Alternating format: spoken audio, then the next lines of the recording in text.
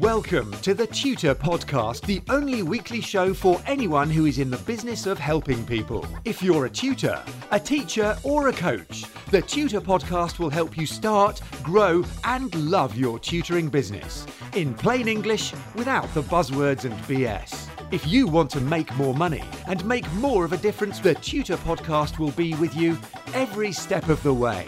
Hi, it's Neil here with the Tutor Podcast. That's uncommon sense for people in the business of helping others through tutoring, teaching and coaching.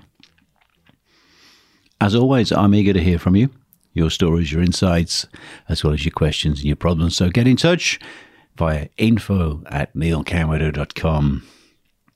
So today, I'd love to talk about an idea I'm currently messing around with from improvisation, from theatre and comedy. And it's the phrase, yes, and.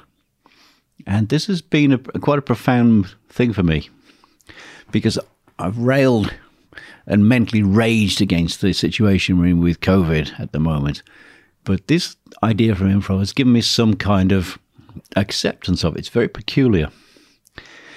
What I've figured out is that the phrase yes and accepts what's given as a gift. It utilizes it as that gift. It also supposes that you are not going to fight the situation. And furthermore, it presupposes that there's something positive in this. And because it has the word and, it compels continuation. Now, this has worked for me over the last couple of months of really,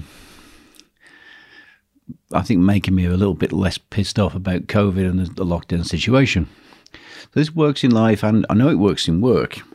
So whatever happens, you can't change. Just saying yes, and maybe more than now than at any time in my life, we're in a situation that we can't directly affect. So accept it and get on with making the most of it.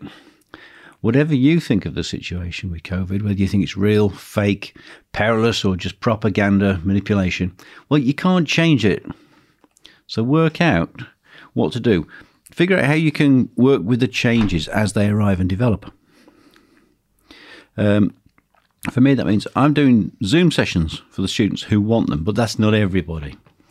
And it's really not my preference. I'm not enjoying anywhere near as much the being sat in front of the computer for hours on end as I do when I'm interacting and bouncing around all over the place with students in the room. But it is keeping my students on track. And yes, it's providing me with some revenue. And obviously, hopefully, it's just temporary. But for now, we're stuck with it. So it's a holding pattern. I'm not prepared to give up on teaching just because of a temporary measure. So it's not been easy to say yes and. But when I started to do that, it released a lot of the anger and frustration. And it's kind of made space for something better. And it's always worth reminding yourself at this point that the only constant is change. And the situation will morph, it'll evolve and develop. And as long as we can do the same, we're probably going to be okay. So, the situations that you can't change, are they going to be a spur or a catalyst to you? Are they going to kill you? They're not going to kill you. Just say yes and start figuring out what else you can do. So that might be add a new skill to your current work base. It might be to train or start in an unrelated business. At the moment, because I'm in property, I'm looking at training to get a plumbing qualification or an electrical qualification, which will lower my overheads in those businesses and also be a chargeable, recognised skill. Maybe you want to start an online business or a new side hustle. Maybe you just want to focus on doing even more online lessons. If that works for you, knock yourself out. Maybe, though, you just want to take time out from the business. Make the best of it. If you're a limited company, maybe taking a furlough is an opportunity to stop and think. Do work that you can't do whilst you're involved in teaching. So that might be decorate your teaching room, upgrade your studio, do things that are big, messy.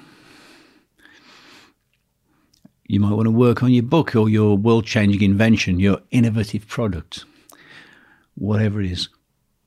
Modify your plans and consider a variety of scenarios going forward, from resumption of the old norms through to radical social changes.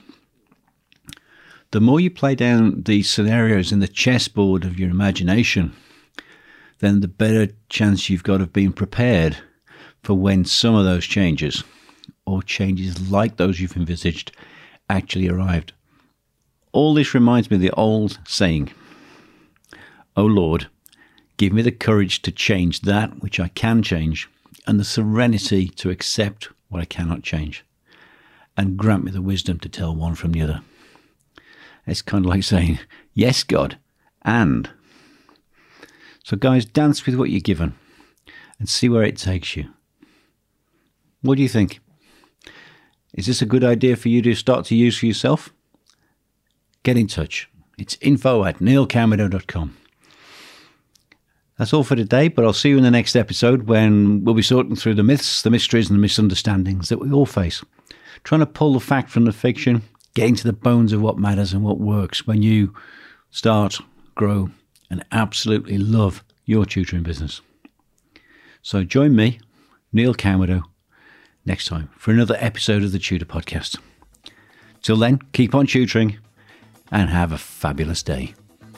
Get in touch with the Tutor Podcast via email or social media, and the Tutor Podcast team will be listening. Subscribe on iTunes and you'll automatically get the latest episode directly sent to your device. And remember to share, rate and review TTP so that we can help other people to start, grow and love their tutoring businesses.